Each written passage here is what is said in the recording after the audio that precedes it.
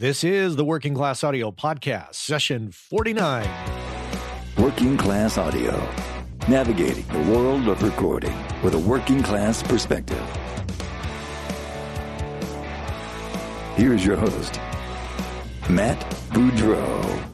Hey, everybody. Welcome back to the Working Class Audio Podcast. This is session 49 you're listening to, brought to you by our friends over at Gearsluts.com, Audio Technica, and Universal Audio, and by my favorite friend, coffee. Yep, that's the switch on my thermos mug here, working its action and providing me with caffeinated enjoyment. Let's sample that now. It doesn't get any better than that. That's good coffee. Anyways, now that I'm thoroughly caffeinated, that's probably my fourth one of those today. I have a great show, as usual. Don't I always say that? I got to stop saying that. I got a great show. I got a great show. I sound like Donald Trump. We have a show on today that I think you're going to find enjoyable. And I've got F. Reed Shippen. I'm going to call him Reed. I'm not going to call him F. Reed works with a lot of super cool people, a lot of very big people. He is based in Nashville. And he also works with a very diverse group of people, everybody from Eric Church to Robert Randolph and the Family Band, Death Cab for Cutie, Cage the Elephant, Backstreet Boys, India.Arie. Yeah, man, he is all over the map here. And I tell you, just was sitting, going online and checking out all the stuff that he's worked on. And I tell you, you get those moments where you listen to somebody else's work and you just think, someday I'm going to be as good as that. He is so good. I love his work. I love his tones, his approach. And, he does a really good job. And I'm really looking forward to playing you this interview, which we're going to jump into shortly. So let's see what else is going on. Hey, I've been talking, I did talk about it. I haven't talked about it lately. I have made my transition from Pro Tools to Studio One. I finally was able to get a copy of version 2 to run on my old machine on my Mac Pro, which is like from 2006. That's what I'm working on right now in Studio One version 2. Love the software. They're not sponsoring the podcast in any way, but I sure wish they would, because I just am really thrilled with this software. Just the version 2 alone, man, I was just like, this is great. It's kind of a grown-up version of a DAW. It's where it should be at. And, I'm not going to sit here and bash Pro Tools. I've used it for 18 years. It has been good to me. I'm just needing a change. And after 18 years, I feel like it's time. So why not, changing cell phone carriers, DAWs, and all kinds of other things in my life, except my family, of course. Yeah, it's been great. And I got a great deal. I know I need to get out of 2006 with my Mac Pro. So I went on Craigslist and I got a great deal on a 2012, because, I just can't buy anything brand new. 2012 unibody MacBook Pro in pristine condition. I paid like $725 for it. Had 16 gigs of RAM. It's a slamming deal. It's just in beautiful condition. It's sitting here next to me. I'm actually going to use it to talk to Reed here shortly, which is great. But it will become my new machine, which is great. So I'm going to, of course, put Studio One version 3 on there.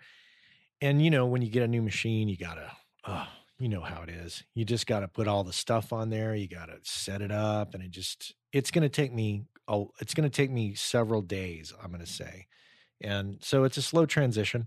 One of the things that I realized I needed to do was I needed to get SonarWorks on the new machine.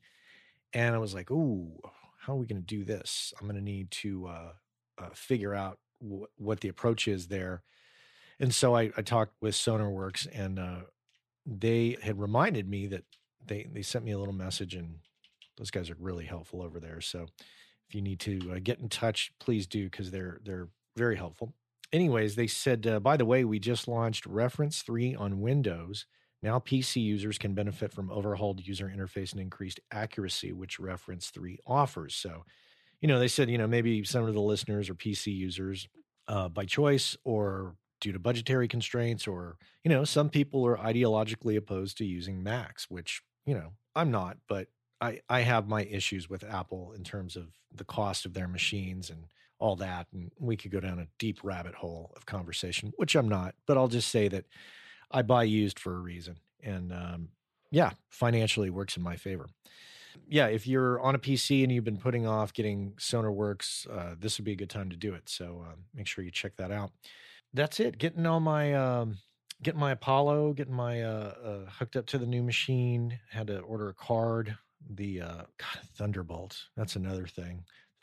Now I get, because my machine, my Apollo has been on FireWire, so I needed a Thunderbolt card for it.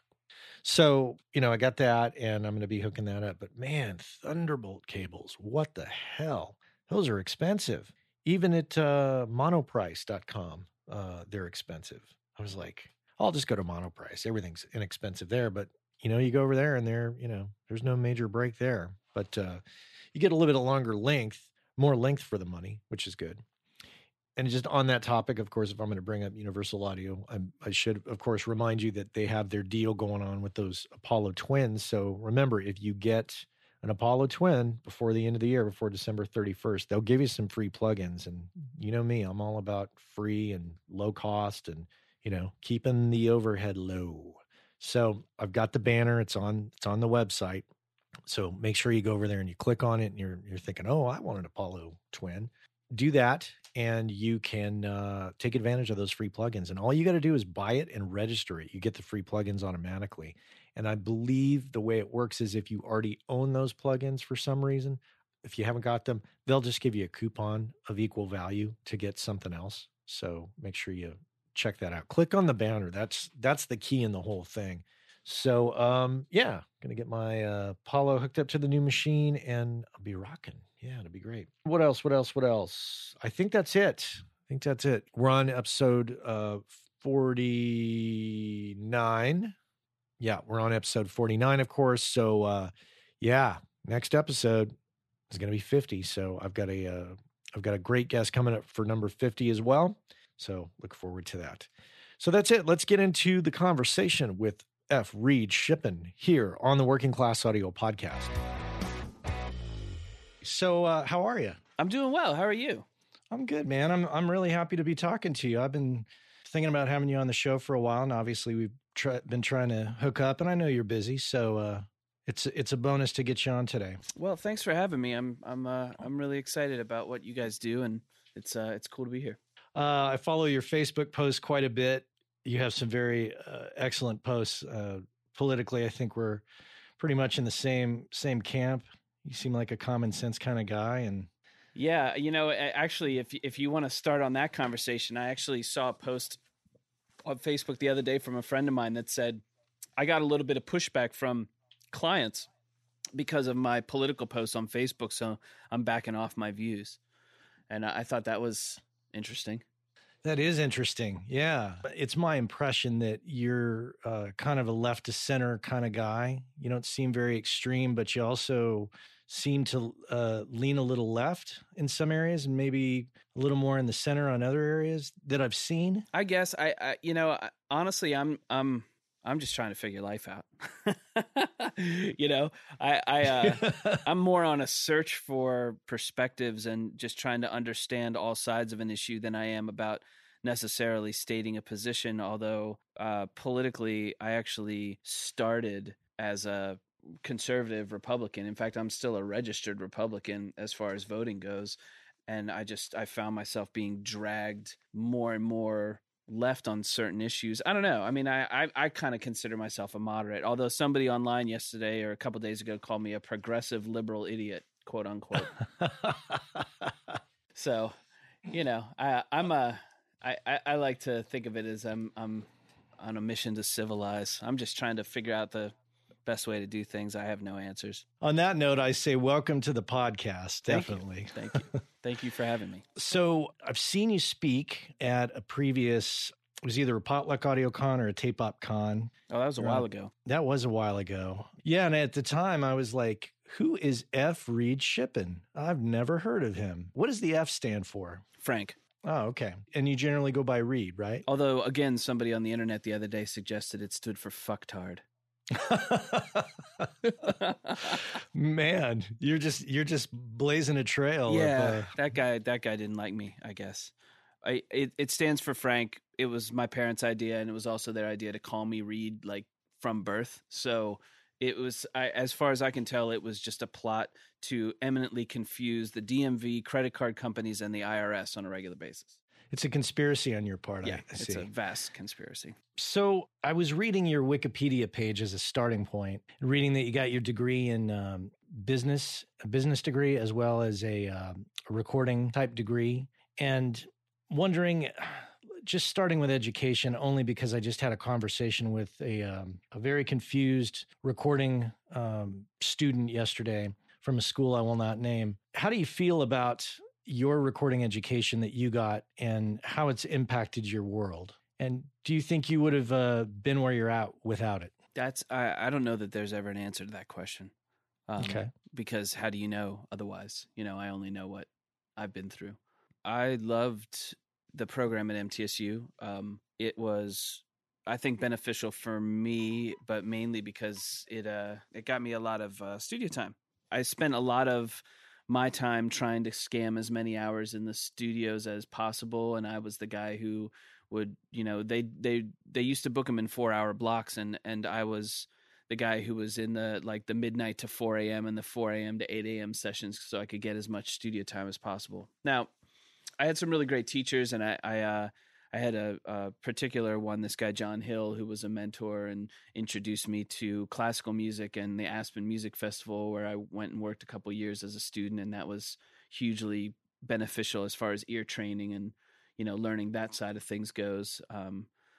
But yeah, I really think it depends on the individual. I think there's benefits to school. I think there's not benefits. It kind of depends on the person and what they're wanting to do. I don't know that I would necessarily say to anybody right now, hey, if you want to be an audio engineer, go get a 4-year college degree in audio engineering. A lot of times when students ask me, I say, no, go get a degree in business or marketing or psychology or, French literature and get chicks, man. Like, you can learn audio engineering DIY, like on the job. And as the business degree aspect of it, do you think that that's helped you in navigating your recording world? Oh yeah, definitely. I think so. I mean, you basically, if you're in the music business, by and large, you're self-employed, and you either think strategically about it or you hope for the best. And there's not a whole lot of successful businesses based on hope for the best. Absolutely. Huh. And then I see you also did some internships at some studios.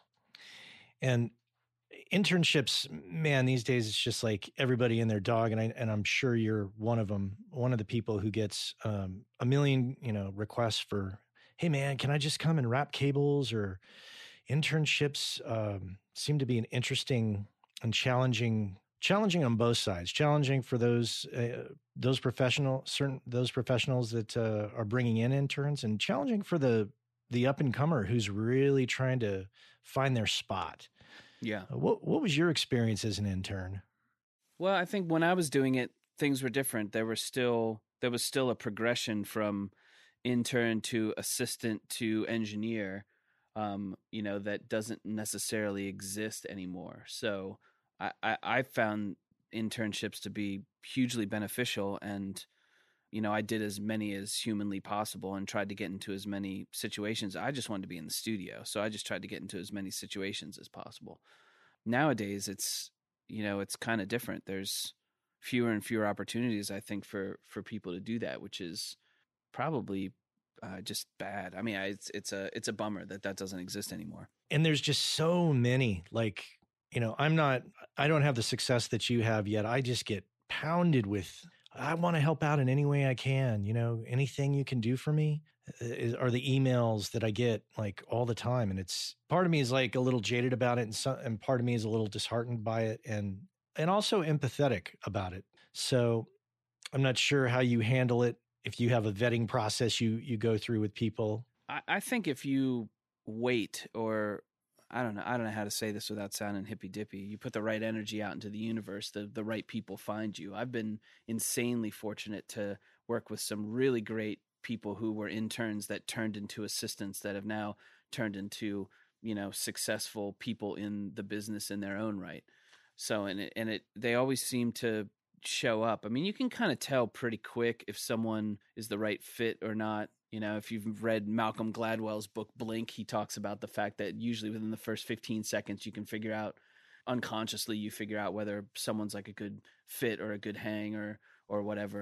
And I think the longer you do this, the more you start to figure those kind of people out. So I don't know. I've been pretty lucky as far as interns go. And I think it's part of our job to find someone who's up and coming and kind of give them a little bit of a leg up. Like that's kind of part of the gig. Have you had any disasters? I'm not asking you to name names or anything, but have you had any trouble where you're just like, oh my gosh, this person is not going to work out?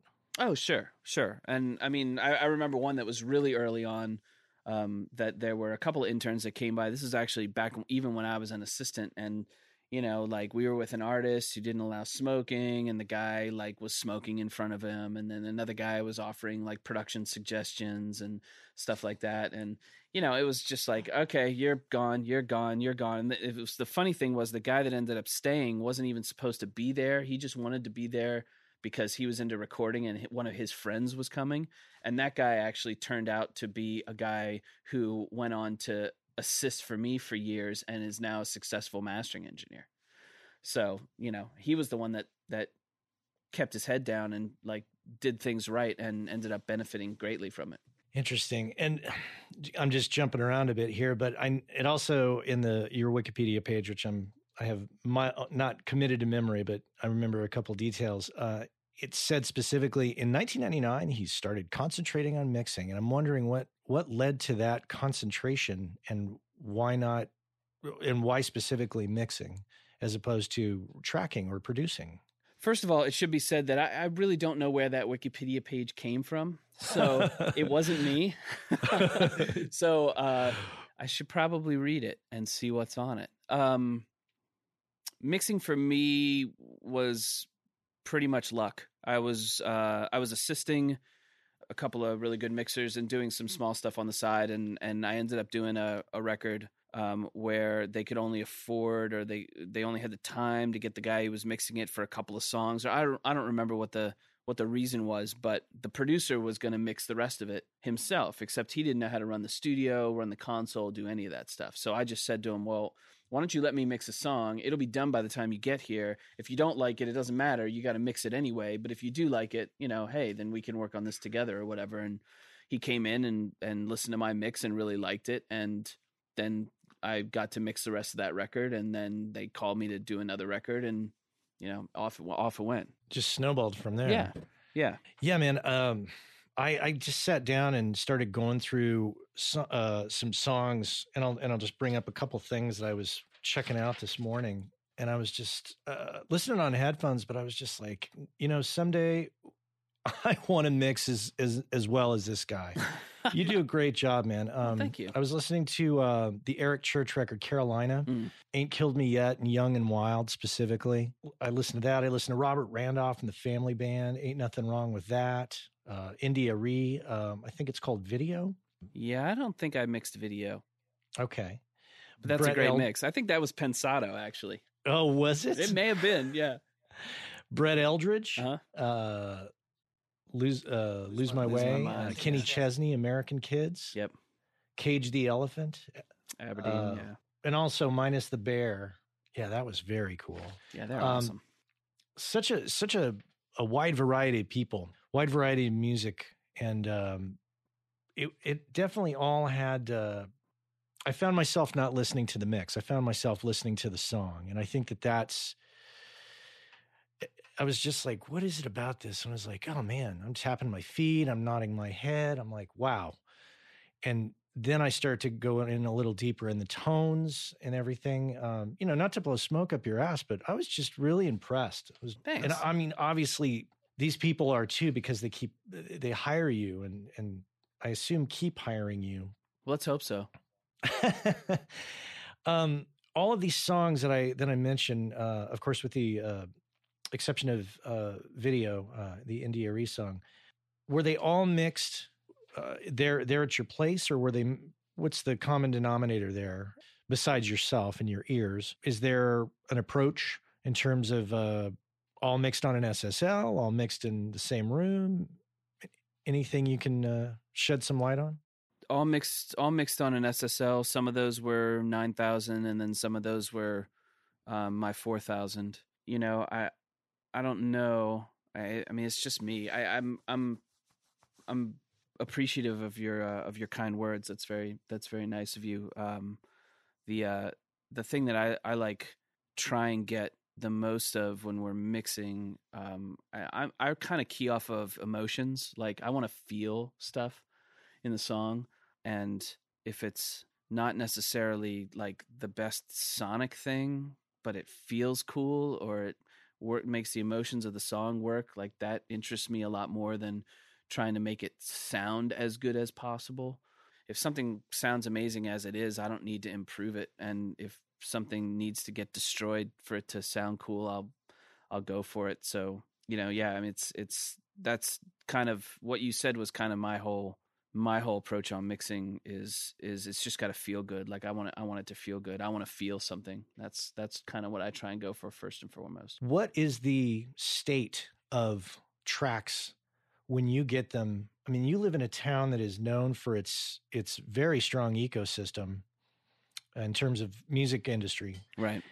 Let's just say, you know, you get the average track. I assume it's in relatively good shape. Well, it's project by project, but you know, the quality of the talent in this town, the players and the studios and the producers is pretty insane. Like, you know, I mean, it's yeah, you get some pretty incredible stuff.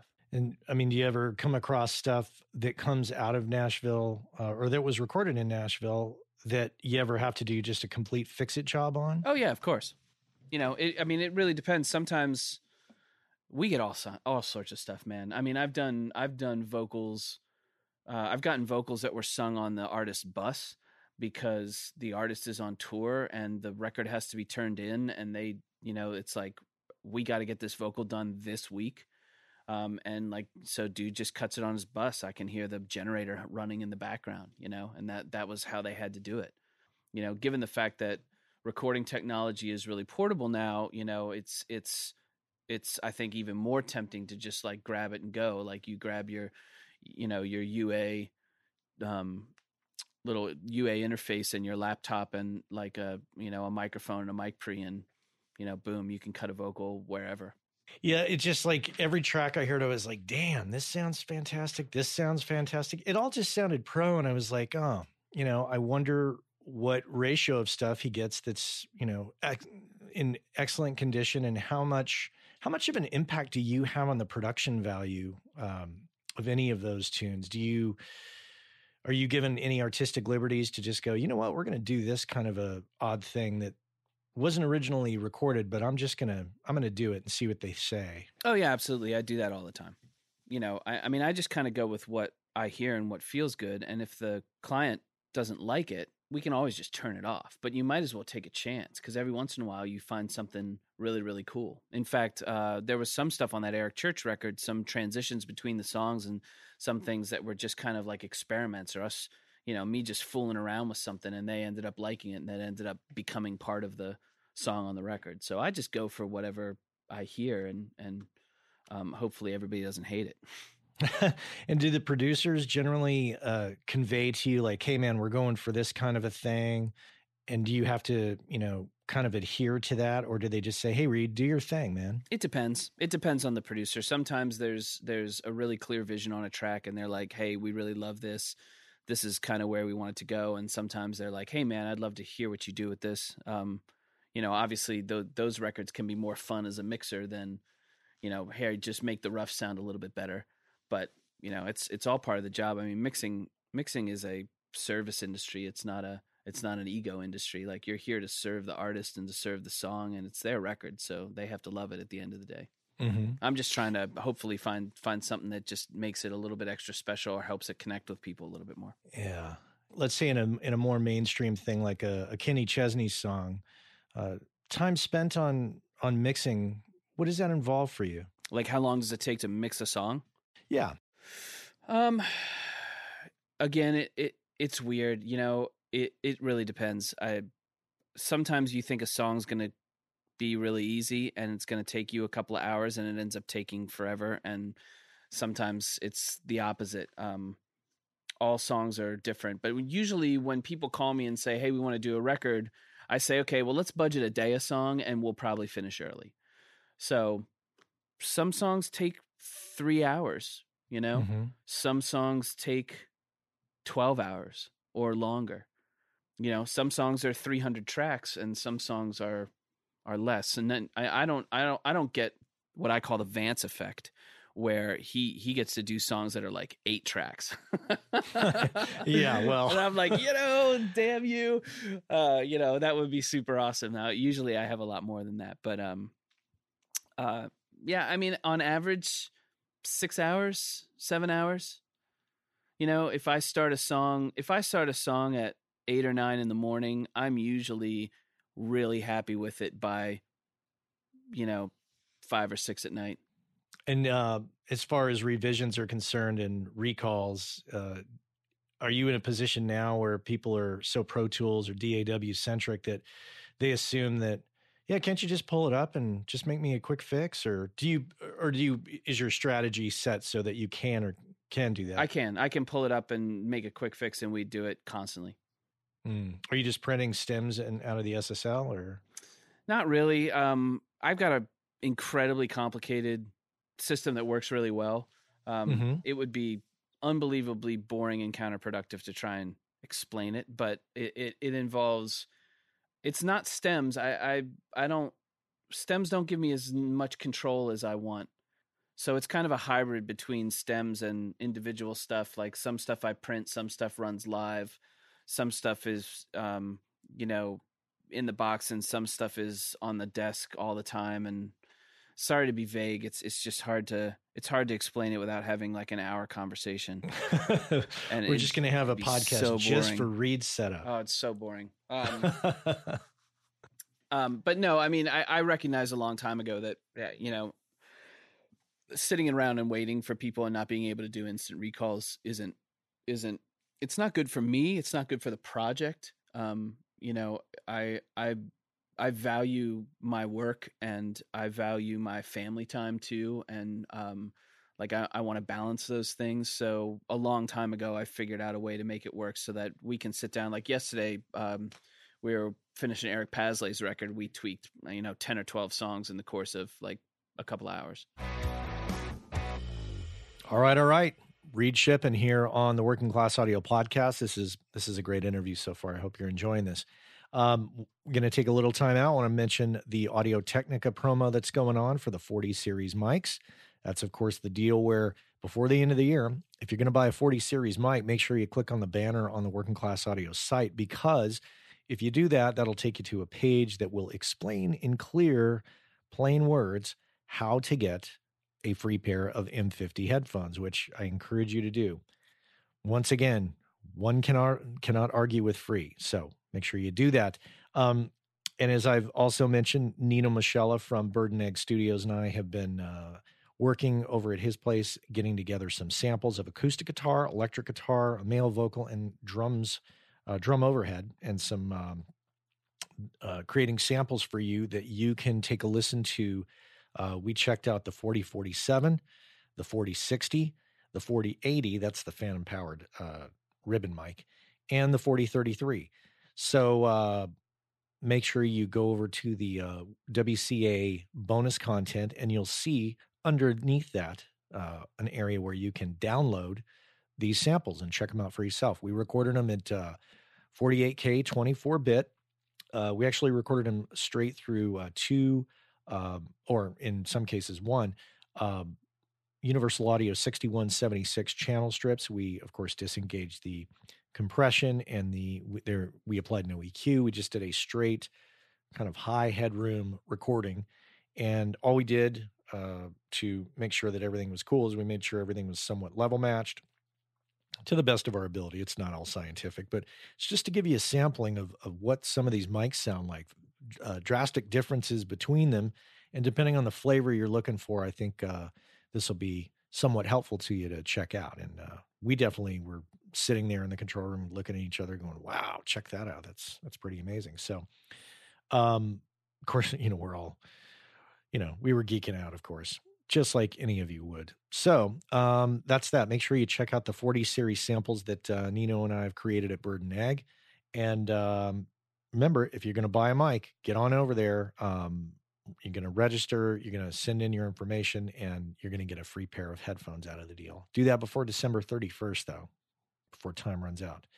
And that's it. All the details are over there at the link provided on the Working Class Audio site, which is on the right-hand side. And that's it. The Audio-Technica 40 series promo, that runs till the end of the year. And that's all. So let's get back with Reed Shippen here on the Working Class Audio podcast. You mentioned family. We do talk a little bit about work-life balance on the show. I'm curious how that works for you. And have you just structured your life so you're like, I got my family time and I got my work time and that's it? Yeah. I mean, I think if you're going to be successful in that area, you have to make a deliberate choice to be successful in that area. I used to work 16 hours a day, 7 days a week for years, and just started to realize that not only was that, terrible for my relationship and my kids, but also terrible for me. You don't make good decisions when you've been listening to music for 16 hours straight. And I would find myself staying up till 4 and 5 in the morning, messing around, and come in the next day after getting some rest and being like, what was I doing? That was stupid. So I decided I wanted to work smarter and not harder, and just started to kind of box the hours down and say, okay, well, this is what I'm mixing. And I get to the studio pretty early. I want to like jump on it pretty quick in the morning and work hard. I don't take lunch breaks. I don't do meetings. I don't mess around. Like when I'm in here, I'm here to work. So that's how I do it. Anytime you're in a business like this and you have kids, like having kids is a commitment to spending time with kids. That's kind of part of the whole deal. So I structure my life so that I can do both. And that involves making some sacrifices. Like I don't work weekends. That's awesome. And of course I say that, and then yes, I will work some weekends. Sometimes there's a deadline. Sometimes, my kids are at ballet and there's nothing to do. So I might as well come in and knock some work out or whatever. But, you just you have to draw if you don't make the box for yourself, something else will make it for you. So since I want it to be my life, it's my box. So I make it the way I want it. Yeah. I was a little myopic about that as after my kids were born, and I really just had to turn a corner pretty hard and realize this time is short, when they're young. So yeah. How old are your kids? 7 and 9, 2 boys. Oh, nice. Yeah. How old are yours? I just got a 15-year-old, like a week ago. Oh my gosh. Yeah. So I have a 15-year-old and a 12-year-old, both girls. Did the 15-year-old come with a warranty? Yeah, well, so far we haven't had to exercise it. So okay, or a receipt, because you can't take them back without a receipt. No. Yeah, it's interesting. I with kids and the perspective that I hate to, for the people that don't have kids who listen to the show, just tune this out. But it's interesting because it gives you a whole nother perspective on not only the people you deal with, but how you deal with them, and the things that would get wrapped around the flagpole over just would tweak me out. They just don't tweak me out anymore. I just don't care. Yeah. I mean, it definitely, having kids gives you perspective. And it also makes you realize that this industry is a creative industry. And, for people who really, really care about what they're doing, you get really involved. At least I get really involved emotionally in that. And it's difficult, but it's probably a good exercise to just try and not take that home with you when you go home, and I fail at that on a regular basis. But it's still something to strive for. Talk about the work-life balance, and if you really want to have an interesting conversation, we should talk about the ego-work balance. Tell me about that. What's your thought on that? Well, as a mix engineer, basically, I put myself deliberately in the way of having constant criticism. And, when you work on music and you send it out to people, then they call you back. And what do they say? They say, oh, I don't like this. I don't like this. I don't like this. I don't like this. And that can be really difficult on the ego until you actually figure out that the reason why they're calling you in the first place is because they trust you to do something good. You don't need to hear from them all the time that you're good at what you do. If, they wouldn't be calling you if you weren't. So you have to get over the fact that sometimes it just sounds like all you're getting is criticism. It's very difficult as a human. Like your ego kicks in, and your pride and your emotions and all that stuff. And it's just kind of part of the gig to figure that out. Yeah, nothing strikes the ego down like sending out a mix that you think is, you feel on top of the world about, and then you get the bullet point list. It's a mile long, and you're like, oh. Yeah, you get the novella. And that's something that I think everybody who's in a creative endeavor needs to hear that. And also the other thing that everybody in a creative endeavor needs to hear is that I think pretty much everyone who's creative harbors the secret fear that sooner or later someone's going to wake up and figure out that they don't know what they're doing at all. And that's going to be the end of it. Like they're going to be like, one day they're going to be like, you know what? Shippen doesn't even know a single thing about what he's doing. He's totally been faking it the whole time. Like, let's never call him again. And my career will be over on Tuesday or Wednesday, or I don't even know what day it is. I think every creative person on the planet feels that. So once you acknowledge that, then you're like, okay, this is just normal, and let's move on. Yeah, but there's the other aspect of it too, where you hear other people's work. Like this morning, me putting on the headphones, and sitting and listening to the stuff you mixed. I'm just like, damn, I want to mix that well. Like, that's very kind of you. I just think I hear it and I go, that's how it should be. But sometimes, depending on, for the listeners, I mean, they may be challenged by what's available in the pool, so to speak. Yeah. And, I was just talking to a friend of mine about this at breakfast. It's, first of all, you have to have a great song. If you don't have a great song, nothing else matters. If the song sucks, it doesn't matter how good the drumming is. It doesn't matter how good everything sounds. It doesn't matter. Nothing matters. If the song's not great, who cares?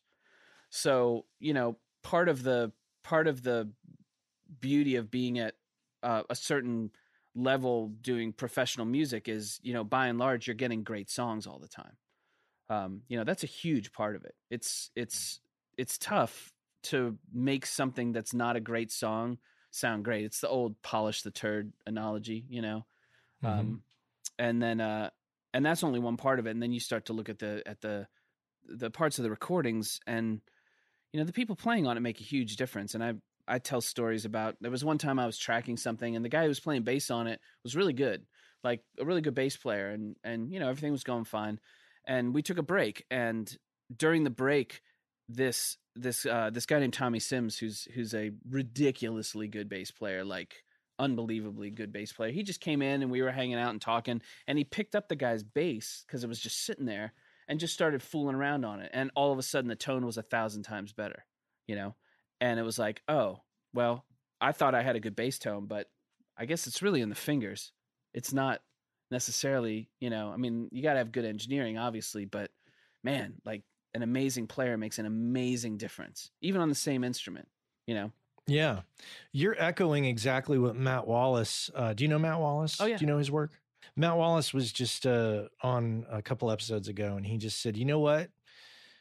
You can have a beautiful drum set and have a shitty drummer. Doesn't matter. It's not going to work. Have a shitty drum set and a fantastic player. It's totally going to work. Yep. He also said something in his episode that really struck a chord with a lot of people. And he said, what you record is more important than how you record it. Yeah. That's a corollary, basically, of what we were just talking about, I think. It gets back to a great song.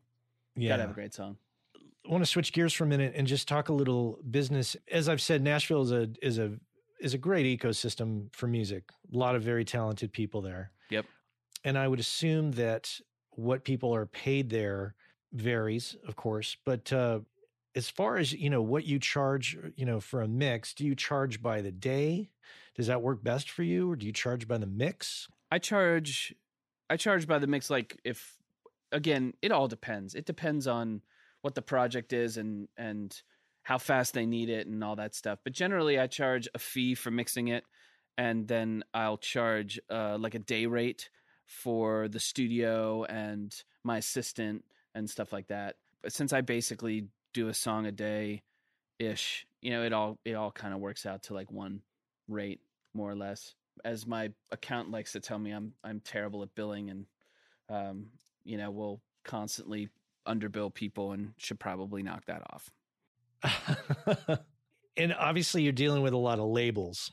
Uh-huh. And do you encounter a lot of like, getting paid in 60 days, 90 days, 120-day situations? Yeah, I mean, you can run into stuff like that. By and large, the major labels are pretty good. I mean, they've got a team of people who are pretty on top of keeping things rolling, and as long as you put things in the context that they understand, and can approve, it goes pretty fast. But I try not to sweat too much about money, because it's a stress that you can't, like, if you're billing somebody and you're worrying about when they're going to pay you, it's a stress that you can't really control. So, I mean, there's so many other things to stress out about, that I just maybe kind of avoid that one as much as humanly possible.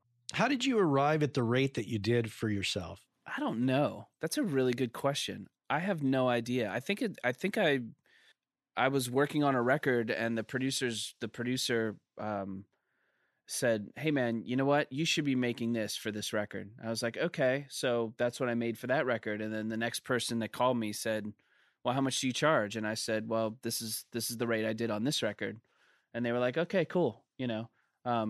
It's interesting on some of these things. Like, there's always someone trying to negotiate a rate, and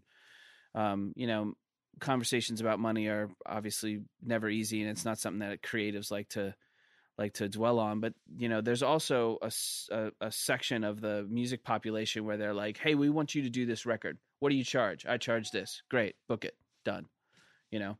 Because they're coming to you because they want what you do, and I never try and rake anybody over the coals on rate, and it's not all that difficult. And maybe I've just been lucky. I don't know. The point thing always puzzles me. That I guess, in my mind, I'm still thinking, the major labels are diminishing, and maybe that is true, or maybe it's not. But in the world of country music, I think they seem to be surviving, and to get a point on a record, or a couple points, that just seems like fantasy land from my perspective. But I'm not dealing with the same situations you are. So, well, to be honest, a lot of major label records, they'll just say no to a point.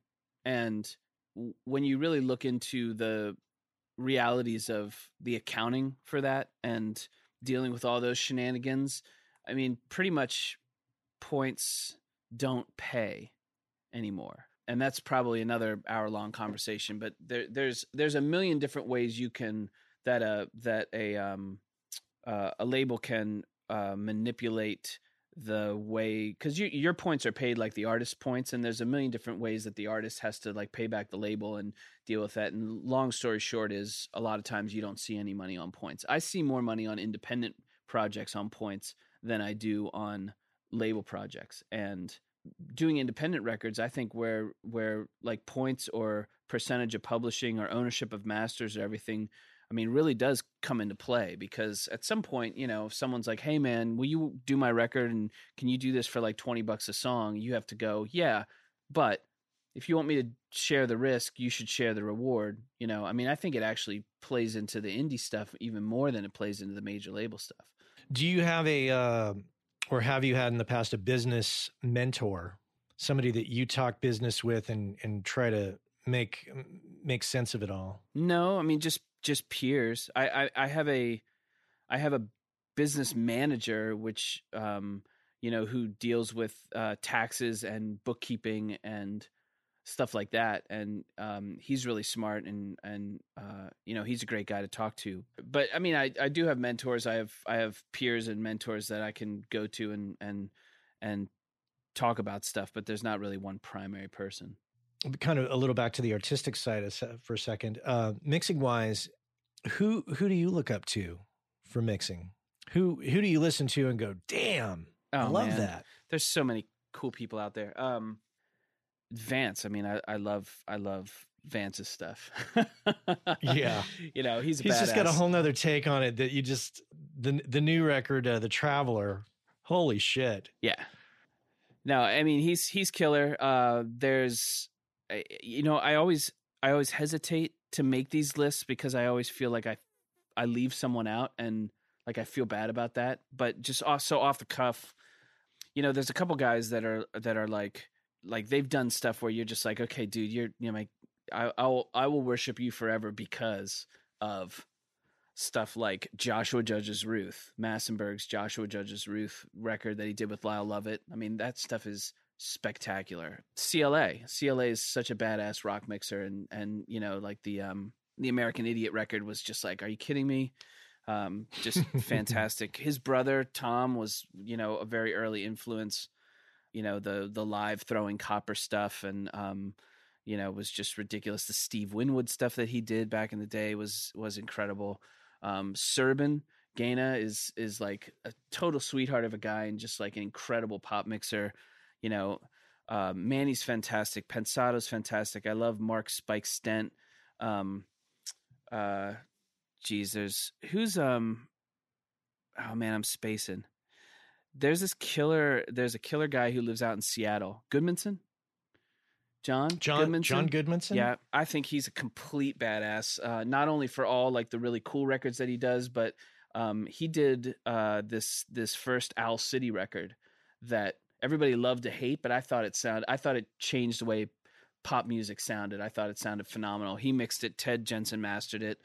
Just crushed it. It was great. Like Randy Staub is fantastic. My buddy Ryan Hewitt is killer and has done great work, and Andrew Sheps has done really, really cool stuff. Just stopping you for a sec on Andrew. Doesn't it just blow your shit out of the water when Andrew's like, "Oh yeah, I mixed that in the box on a laptop"? Yeah, I mean that's fantastic. I envy that. And Andrew, if you're listening, just send me your sessions, man. I want to see what you're doing. Yes and no. I mean, I think Andrew's getting some pretty incredibly awesome stuff. It's been my experience that I lean on analog for certain colors, certain sounds, but also for triage. Like if you need to fix something, analog works really, really well for fixing something. If something's not broken, it's like, cool. Well, then I don't really need to mess with it that much. So, I don't know. I haven't figured out how to do what I like on a laptop with a pair of headphones yet. And as soon as you do, will you be sitting at home doing it? Man, you know what? I don't know. I mean, I like going to the studio and I have a lot of gear and I like using it. And I like the colors that it brings, but I don't want to be precious about it either and just be like, no, this is the only way to do it, because it's not the only way to do it. One of the challenges I find is I do jump around genres a lot. So some stuff I'll do all digital. In fact, like some very specific stuff I have to do digitally. Like I'll do stuff for Disney that's big orchestration plus pop production, and the turn into Disney isn't a stereo mix. It's like 32 stereo stems. So the only way to do it is to do it digitally. And then what I'll do is if I need to use the analog stuff that I want, I'll just print it and then do the rest of it digitally. Well, that's a whole nother ball of wax there. Disney work. Yeah. That's something that I haven't done a ton of, like 5 or 6 projects, but it's a different thing. It's a different animal. Do you get your work primarily word of mouth, or is there somebody actually advocating on your behalf? Word of mouth. And they just give you a call and just say, hey man, do your thing. Yeah. I mean, I guess people hear stuff that you've done that they like, and, it goes from there. And as far as your studio, Robot Lemon, correct? Yeah. Is this that's where you're at currently. Is this a building attached to your house? No, it is. Okay. It is a building attached to a house. Oh, okay. Very Nashville. Yeah, but it's a purpose-built mix room. And is that something that you've been in for a long time? About 6 years. Do you rent, or is that something that you've purchased over time? I actually I own this. Well, the bank owns it. Yeah. The bank owns this and allows me to stay here as long as I continue paying them. Yeah. When for the longest time I was working in commercial studios, and I figured out pretty early on that I didn't like moving from studio to studio because I didn't like guessing what I was doing and not knowing how it would turn out.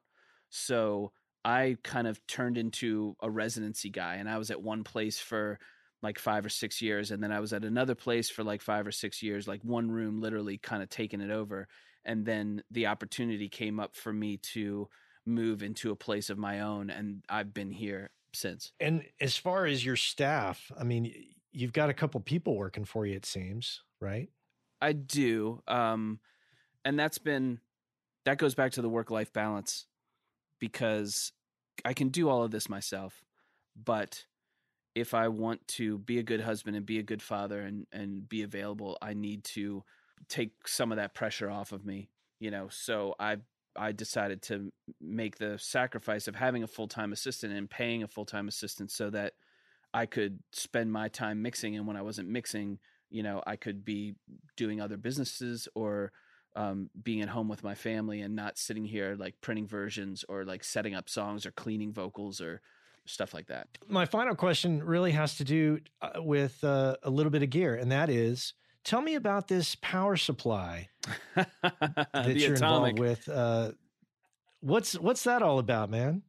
Basically, that came about because I, moved out of a regular recording studio and moved into my own studio. And then all of a sudden, everything was my responsibility. And we live in Tennessee, and there's lots of thunderstorms, and the, power grid's a little shady. It's better now, but it used to be kind of shady. And I just got sick of repairing power supplies. So I kind of started looking around for someone who, like, my personality is such that, like, there's got to be a better way to do this, right? And I asked around, and everyone's like, no, there isn't. And I found one guy who said, yeah, there is. I think we can do this a better way. And that guy was this guy named Norman, this genius designer who lives up in Detroit.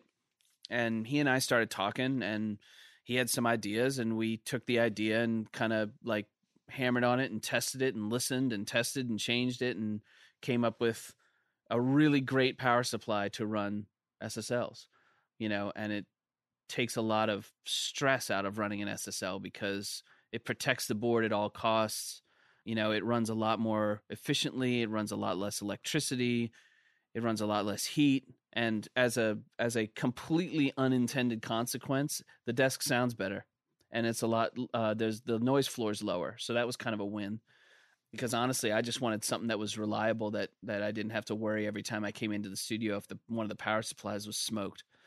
So I just did it for me, and then Norman and I were like, well, maybe we should sell this to some other people because if you want it and it's beneficial, maybe some other people will want it. And next thing we know, we had a company selling power supplies for SSLs and now Neves. That's the story. That's cool. What's the company called? Atomic Instrument. Of course, SSLs are known for jacking up the electric bill. So is it help with that? Oh yeah, it helps with the electric bill. It helps with the cooling bill, and it helps with peace of mind. So that's kind of a win all around. And then we started getting some really cool people using it, and we Bob Clearmountain has one, Tom Lord Alge has one, Tom Elmhurst has one.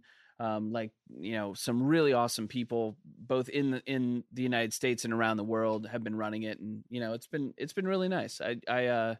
I'm happy that we can put something out there that Norman and I can both say, hey, we know this is a fantastic supply. I trust it. I mix records every day. I wouldn't use it if it wasn't better. And so now I feel okay saying to someone, you should buy this because it is better. That's fantastic. Yeah. We'll put a link on the website for sure. Oh, cool. Thank you. Well, this has been great, man. appreciate your time and really respect your work, and I'm going to dig a little deeper into it and see what I can learn from it, see what I could steal from you. I'm an open book. Steal away. Excellent, Reed. Well, thank you again. I appreciate it. Man, thanks, Matt. It's really nice to meet you. And this was really fun. I know. Or virtually make your acquaintance. Yeah, totally. Thanks again, Reed, and you take care and be in touch. Thanks, Matt. It was really fun doing this. Have a really good night. All right, man. Take care. Bye. Reed Shippen on the Working Class Audio podcast. I hope you enjoyed that. That was fantastic.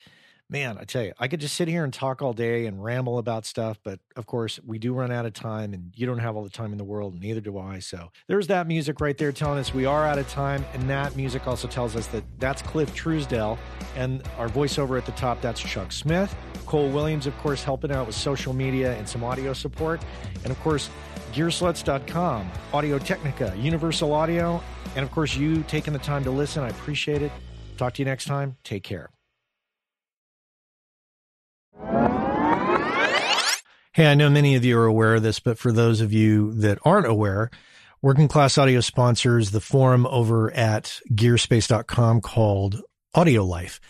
And quite simply put, it's a place where audio professionals can go to talk with other audio professionals about things other than audio gear, including life hacks, work-life balance, health and hearing loss. You know, if you want to talk with other audio professionals who can identify with what your lifestyle is like and how it relates to things going on in the world outside of audio, this is a great place to go and check out. So head on over to gearspace.com, check out Audio Life, many of the same topics that we discuss here on the show on gearspace.com. So check that out.